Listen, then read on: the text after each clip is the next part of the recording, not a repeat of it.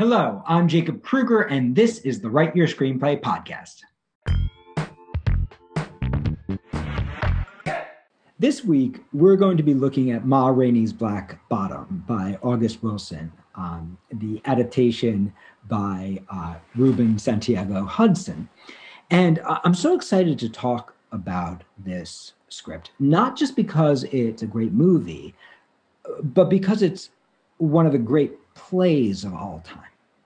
So that means this week we get to talk about the link between playwriting and screenwriting, the similarities and the differences. But more importantly, we can talk about adaptation, the art of adaptation, which pretty much all of you, if you're a screenwriter or TV writer, at some point in your career, you're going to do one. If you look at what's happening in the industry right now, most of the work for hire projects are based on something called IP, intellectual property, right? We're taking this thing that is not yet a movie, that wants to be, but it's not yet a movie. And we're translating it. We're translating it into something that is a movie. And I want you to focus on that word translation. It's not an adaptation is not a copying of the plot. An adaptation is a translation of something that was written in one language into a different language. And the art of adaptation is such a challenging art because as screenwriters, as writers, we want to honor the people who we respect. We want to honor the work of the artists that we are adapting. Even if you're doing something crazy like an amusement park ride, you're adapting Pirates of the Caribbean, you want to honor what's great about that ride. If you're adapting the Lego movie, you want to honor what's great about Legos. And if you're adapting a play, you want to honor what's great about the play. And honoring what's great about the play, or the movie, or the video game, or the book, or the memoir, or the torn from the headline story, or your personal life story, or the dream you had last night, or even adapting the rough draft of your script. When you're doing this act of adaptation, you're translating something from one form to another. And that means that you may not get all the literal details because the literal details were created for a different form. But what you're trying to capture the intent. So the first question that you want to ask yourself whenever you're working on an adaptation is, do I trust this artist? Do I trust this artist? Do I believe in this material? Do I generally like the project? And that doesn't mean is the project good or not.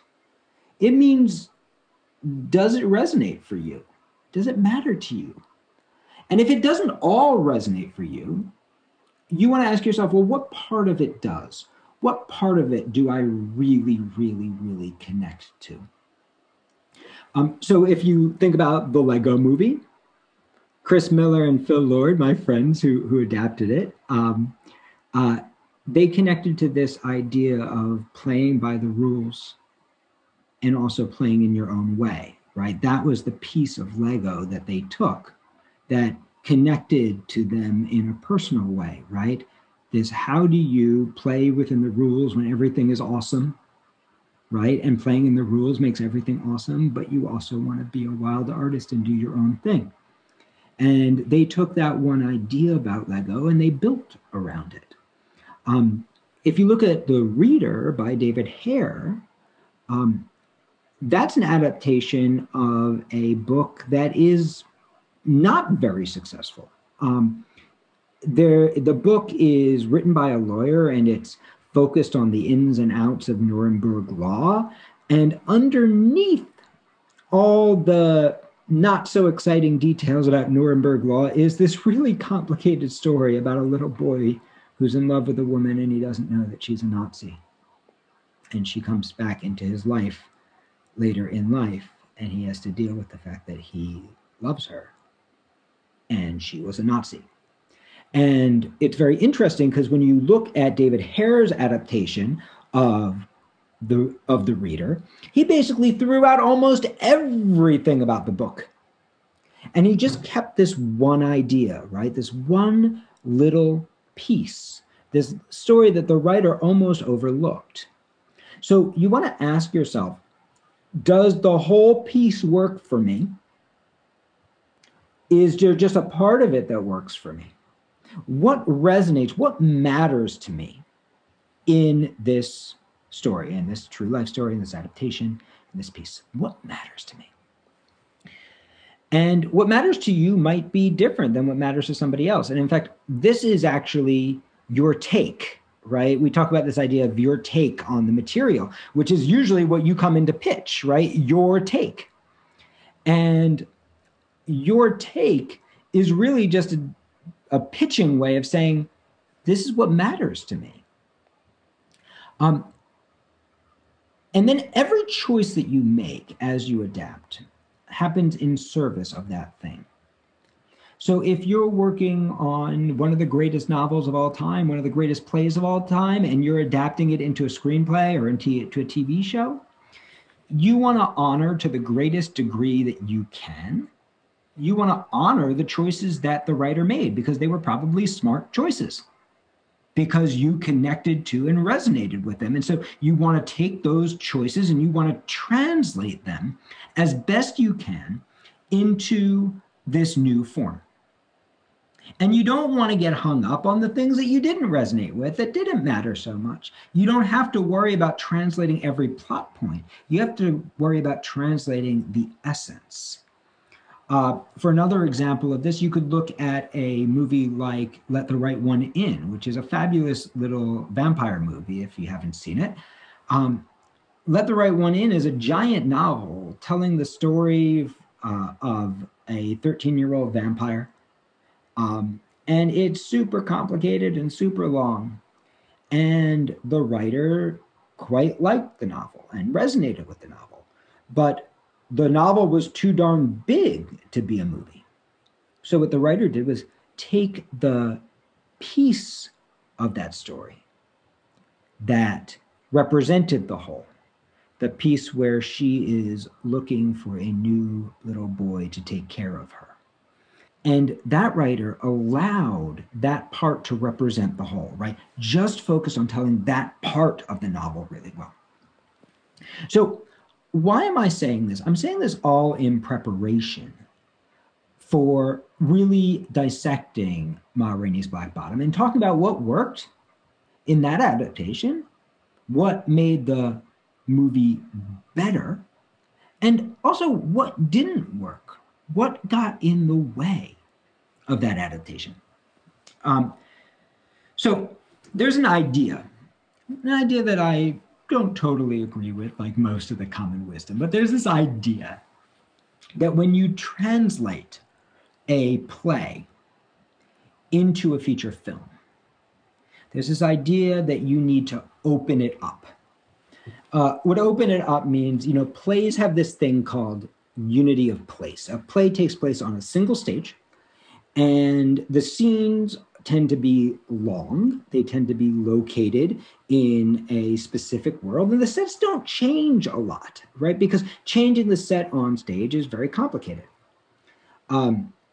Whereas when you are writing a movie, you have hundreds sometimes of different scenes, different locations that you're shooting, right? So in plays, we usually have this one world that we're building. In fact, if you have studied with Lisa Darmour, our wonderful playwriting mentor, Lisa's a Pulitzer Prize finalist. She used to run the theater program at Brown, and Lisa talks all the time about world building, right? Because so much of theater is about building that world. You have this one place where the story takes place. In a way, theater is similar to television in this way, which might be one of the reasons why so many playwrights make that transition into television writing, and why agents and managers look to the playwriting world to find new TV writers, right? Because they're world builders. And in the same way, TV works in world, right? TV works in the same locations again and again and again, the same sets that you come back to again and again and again, and building that world. But TV is more complicated in the way it builds world than play, because you don't have this one place, this unity of place. You have all these places. You have lots and lots and lots of places. And when you get to feature films, it gets even bigger, right? You have so many different places. And the power that we have in feature films is the power of the cutting from one image to another in order to tell the story. And the most powerful thing that we have in theater is entrances and exits, coming in and out of a scene of that unified place, because that's how you shift the power dynamic in a theatrical production. And so here's what's so interesting, right? So there's this idea, a play is built to happen in one space with characters talking to each other over long periods of time, and the power dynamic shifting as characters enter and exits. That's how they're built. And movies in general are built around the power of the cut.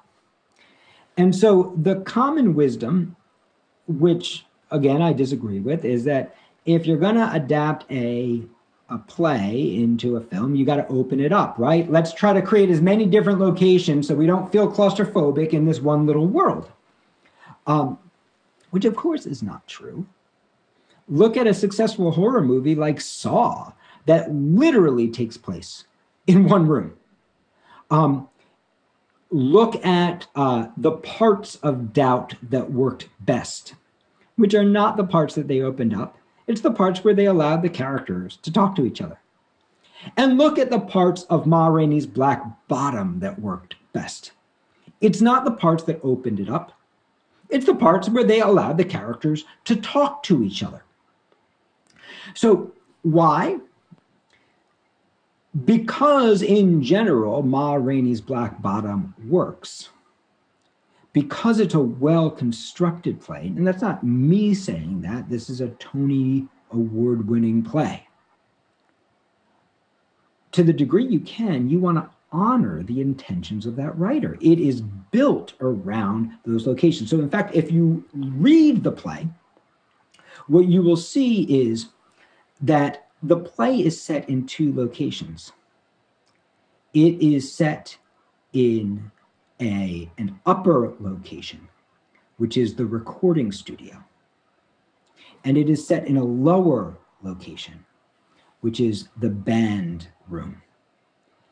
And that didn't happen by accident. August Wilson is building a world. And what he's building is a world that is built around the socioeconomic and racial disparities in our society. So you have the rehearsal room where you have the white men on top in the booth, and they're the ones with the real power. But then you have Ma Rainey, the star. And what's interesting, it's built on a real character. There really was a Ma Rainey, although these events are fictional. So it's built around Ma Rainey, the star, right? The Black woman who has transcended the racial inequalities, and she has risen to the top. And then down below her, you have the band. So there's a song called Ma Rainey's Black Bottom. But the band is also Ma Rainey's Black Bottom, right? They are an echelon below Ma Rainey, and they do not have the power. From the young girl, Ducey May, who Ma Rainey's got her eye on, who doesn't even have the power to determine who she's interested in or where she wants to go, who Ma Rainey totally controls, to the incredibly talented Levy, who's really the future of music, but who is held down by Ma Rainey's rules and by all the other guys in the band who don't believe in him. That's the Chadwick Boseman character that he plays so brilliantly. To all the other members of the band who are the servant class, right? The servant class to the wealthy, powerful Black woman who is fighting not to be the servant class to the white men who are really in control, right? And this is the world that August Wilson has built. And it's built around these two playing spaces, right? And it's built around that world. That's the architecture of the play. So the degree to which you honor that architecture, the adaptation is going to be successful.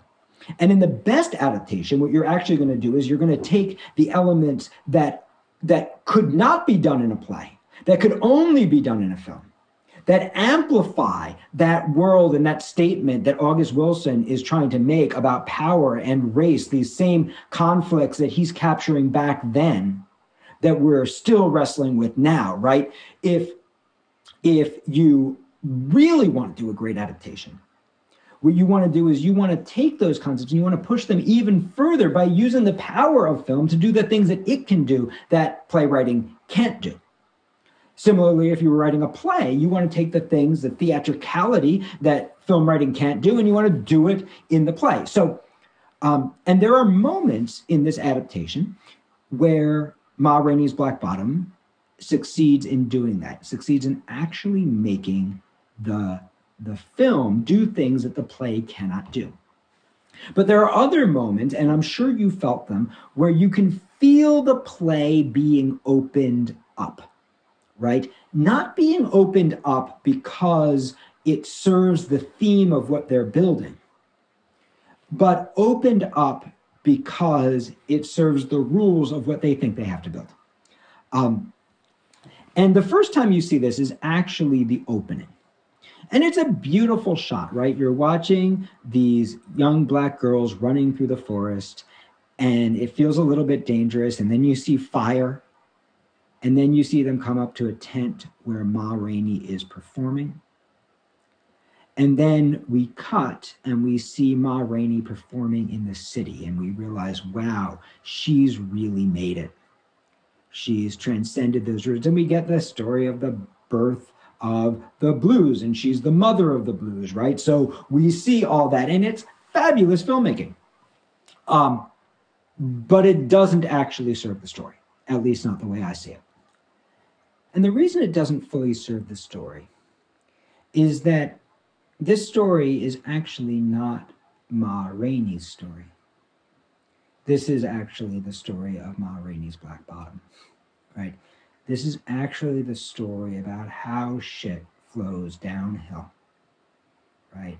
How under the oppression of an unfair society where wealth and power are unevenly distributed, how shit flows downhill, down to that servant class, the band, right, in the underground, right, and how instead of rising up to grow out of that, instead of, in the words of the play, striving to make the world a better place for other Black men, how the characters in the play end up turning against each other, fighting each other, rather than fighting the real cause of their suffering.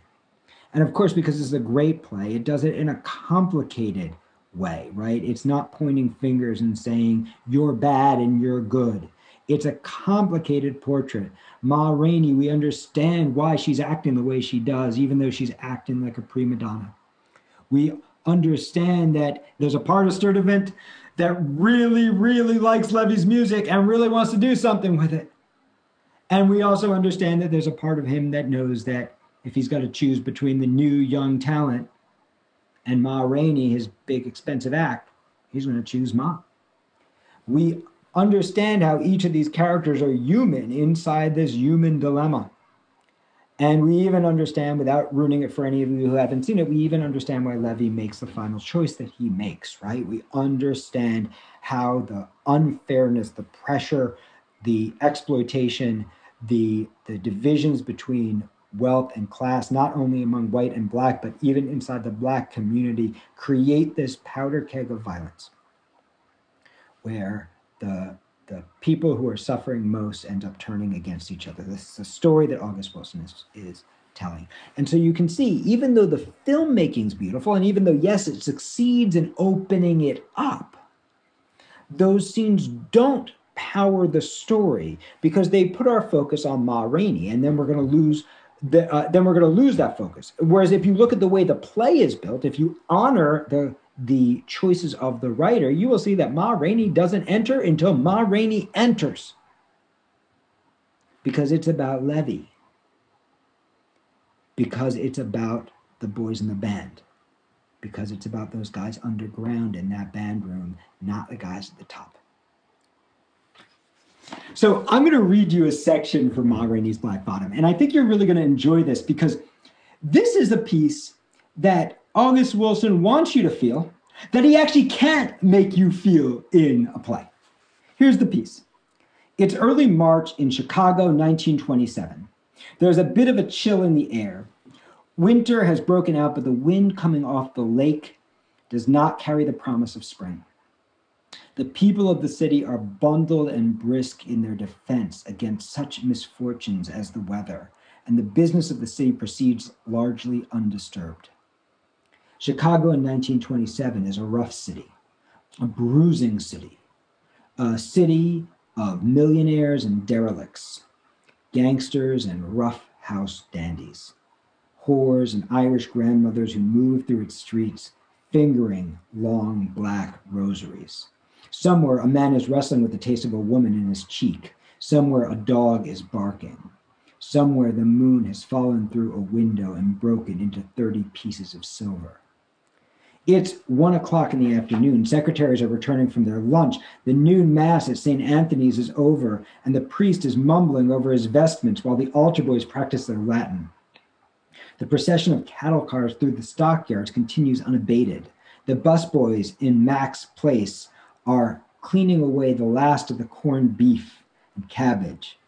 And on the city's south side, sleepy-eyed Negroes move lazily towards their small cold-water flats and rented rooms to await the onslaught of night, which will find them crowded in the bars and juke joints, both dazed and dazzling in their rapport with life.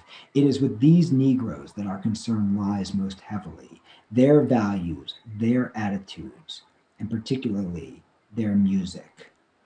It's hard to define this music. Suffice it to say that it is music that breathes and touches, that connects, that is in itself a way of being, separate and distinct from any other.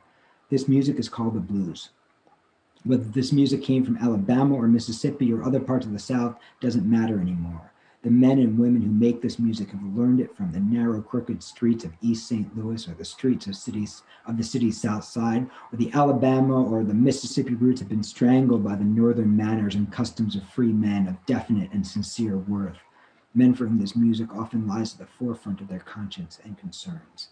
Thus, they are laid open to be consumed by it, its warmth and redress, its braggadocio and roughly poignant comments, its vision and prayer, which would instruct and allow them to reconnect, to reassemble and gird up for the next battle, which would instruct and allow them to reconnect, to reassemble, and to gird up for the next battle, in which they would be both victim and the 10,000 slain. So August Wilson writes that in a section before the play starts about the play. And of course, that's the part that you actually can't create on the stage. And so if I was going to yes and an opening that opened up the play, I would yes and that.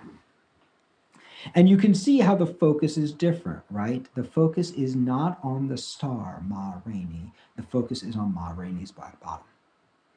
The focus is not on the stars. It's not on the power. It's not on the rise to fame of the blues. The focus is on those men. And it is particularly on those men, right? I'm sorry, I'm going to cut that. The focus is on those lower class people slaving away, trying to survive, right? And it's on that battle. So what's amazing is just reading that, you can already see all the shots that could have been used to open this piece up that would have put our focus on those people, the people in the basement, the servant class, rather than on the upper class.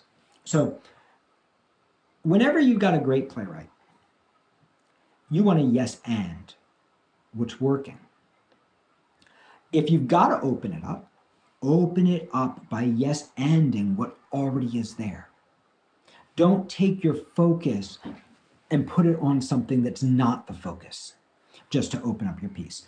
To go further with this, you might have noticed a little weird thing happened. So they try to open it up by writing Ma Rainey's car crash.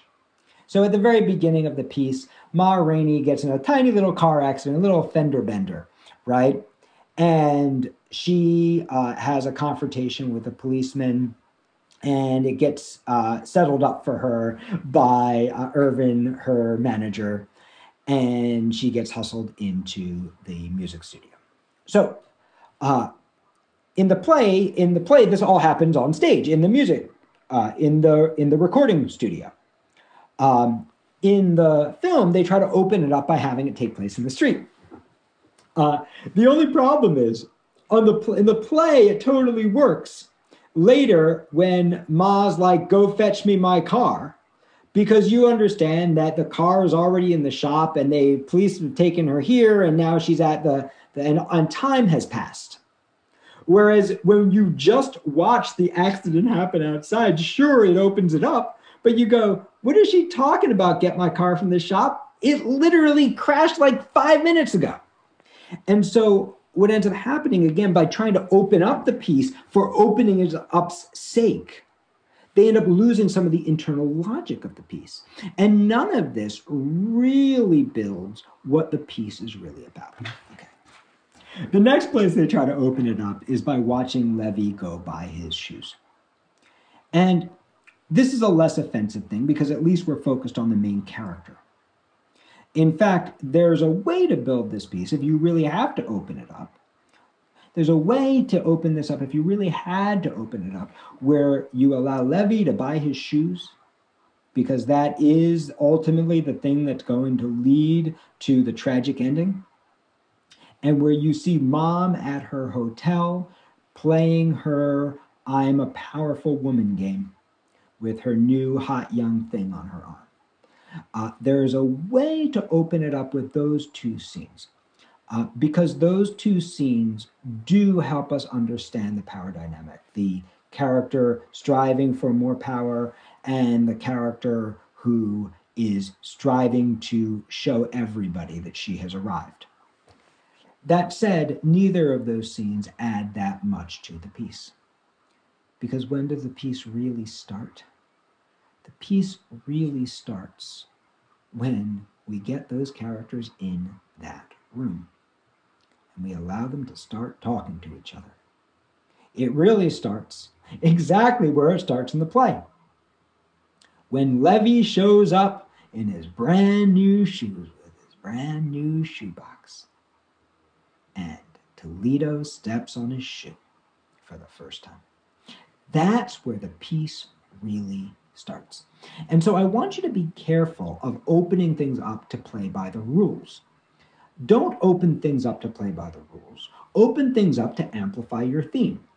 If you end up thinking that, yes, actually seeing Ma Rainey in the hotel does amplify my theme, then great, let that be her entrance. If you end up feeling like, sure, having him buy the shoes does amplify my theme, sure, let that scene happen. But don't create random girls running through the woods, even though it's beautiful storytelling. Don't take the focus and put it on the woman in power when the focus is supposed to be in the men in the basement. So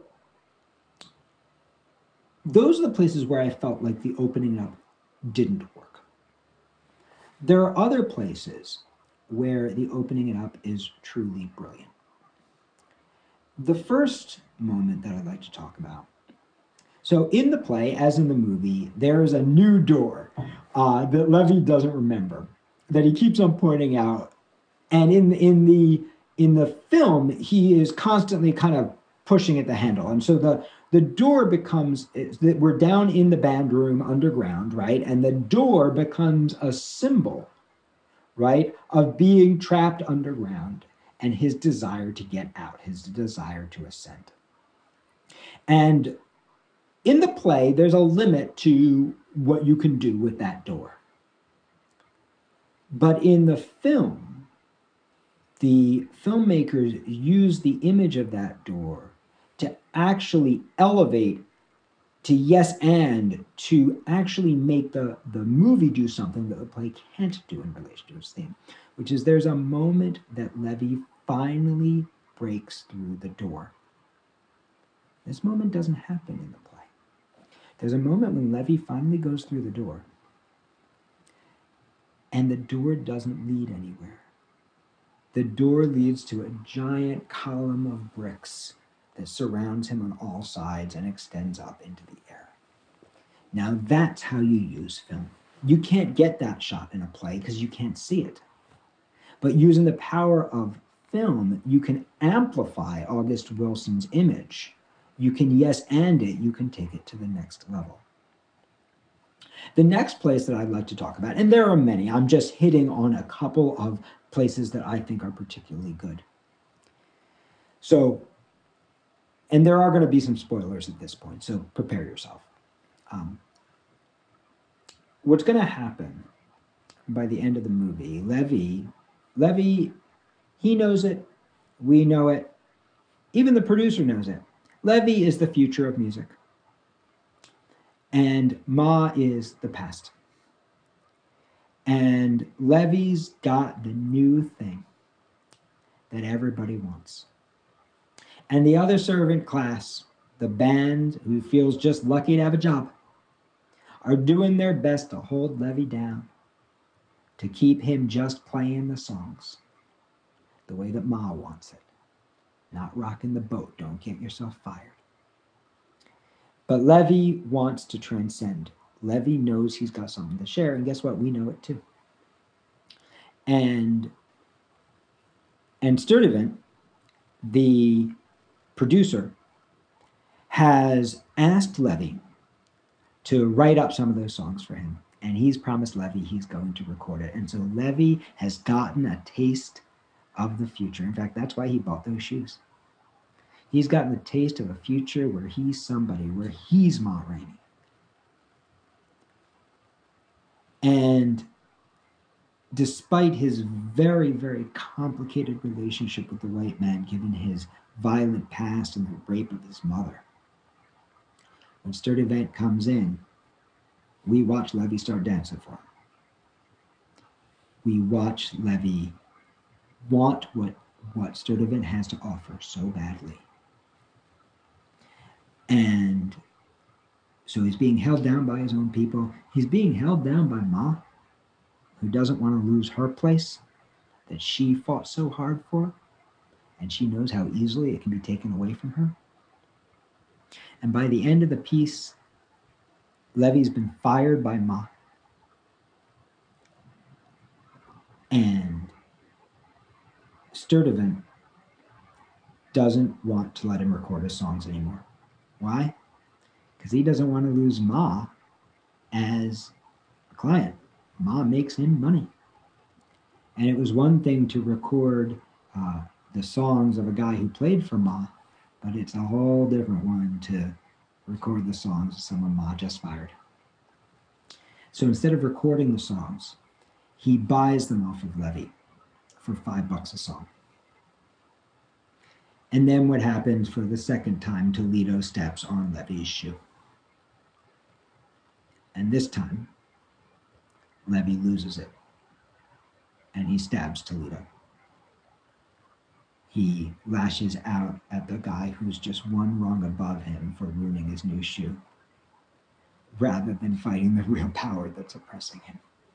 Because the real power that's oppressing him is quite frankly too complicated to even wrap his head around. And of course, we see these same problems playing out in our politics and in our society today, right? August Wilson's talking about something really, really real here. And in the play, that's really where the play ends. But in the film, the filmmakers are able to use the power of the cut to take it one level further. In a play, you couldn't do it because doing it would require a level of casting that would be unaffordable. But in the movie, we cut and we see a white band. And it's not Ma's little band, the black band that they don't even want to turn the air conditioning on for, that one extra mic is too expensive for. It's a big band, even with a conductor. And they're all behaving exactly the way the manager would like them to. And there's that young, handsome white singer who is singing Levy's song with all the production values. And so what these filmmakers end up doing in this adaptation is taking August Wilson's message and translating it and transforming it using the power of film. So we get one beat more, right? It's not just about what was taken from Levy. We actually see the music that was taken from Black culture and appropriated by white culture. And we don't see it in a simple way. We see it in the complex, messy way that it really happens, right? But we're actually telling the story of cultural appropriation. And you can see this is actually a yes and to that last paragraph in August Wilson's statement about the play that he knows you're never going to see in the theater, about the way the blues got taken away. So this is the power of translation. This is the power of adaptation. And so when you're adapting your own work, whether it's a novel that you're trying to adapt, whether it's a play, whether it's a short film, whether it's a memoir, an article, a board game, even if it's an adaptation of a rough draft of your own script, something that's not yet a movie, I want you to remember where to put your focus. And similarly, if you're going the other way, if you're writing a play, if you're writing a comic book, if you're writing a novel based on a film, I want you to remember where to put your focus. The first question you ask yourself is, how much do I trust this author? If I trust this author, you want to honor their choices. You want to try to build it to the extent you can in the same way they built it. If you don't trust this author, you want to ask yourself, what is the part of this that I do connect to? And even if you do trust this author, you want to say, what is the part of this that this author did? What's my take? What is the thing in this that matters most to me, that I think is the central thing that they're building around that resonates with me? And you want to make that your focus. And then as you do this active translation from one form to another, please don't follow a bunch of rules. Don't follow a formula. Don't follow what they're telling you. Instead, ask yourself, how can I use this new form to amplify that theme? How can I use the power of cinema or the power of the stage or the power of a novel, not to replicate, but rather to translate, not to open up or close down, but rather to enhance and amplify the central ideas, the central character, the central journey of the piece. For all the ways that it both succeeds and fails, Ma Rainey's Black Bottom is a piece that you need to see. It's a piece that you need to see because it shows you the power of putting two people in a room and letting them talk. It shows you the power of the written word. And it shows you that, and you'll see this as you watch it, just imagine if the whole thing just took place in those two rooms. And ask yourself, if they hadn't opened this up at all, would it have lessened your enjoyment at all? And I think you will notice when you do that, how unimportant these rules that we get fixated on actually are. Yes, a lot of movies use a lot of cuts.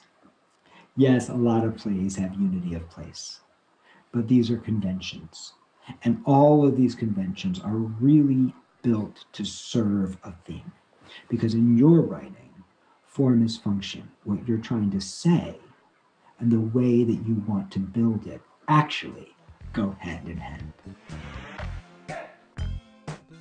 If you're enjoying this podcast and it's helping your writing, then come study with me. You can do it for free every Thursday night as part of our Quarantinis program, where a faculty member and I do a deep dive into some aspect of screenwriting, share a writing exercise with our fabulous community of screenwriters, and even give a little bit of feedback. It's a really wonderful experience. It's free or by donation, and all donations that are made are supporting our COVID scholarship fund, where we've given away over $98,000 of scholarships since March to help our students who have been affected by the crisis afford our classes and afford to be able to continue in our program. So if you'd like to be a part of that, then come join us. It's every Thursday night. WriteYourScreenplay.com/Quarantinis.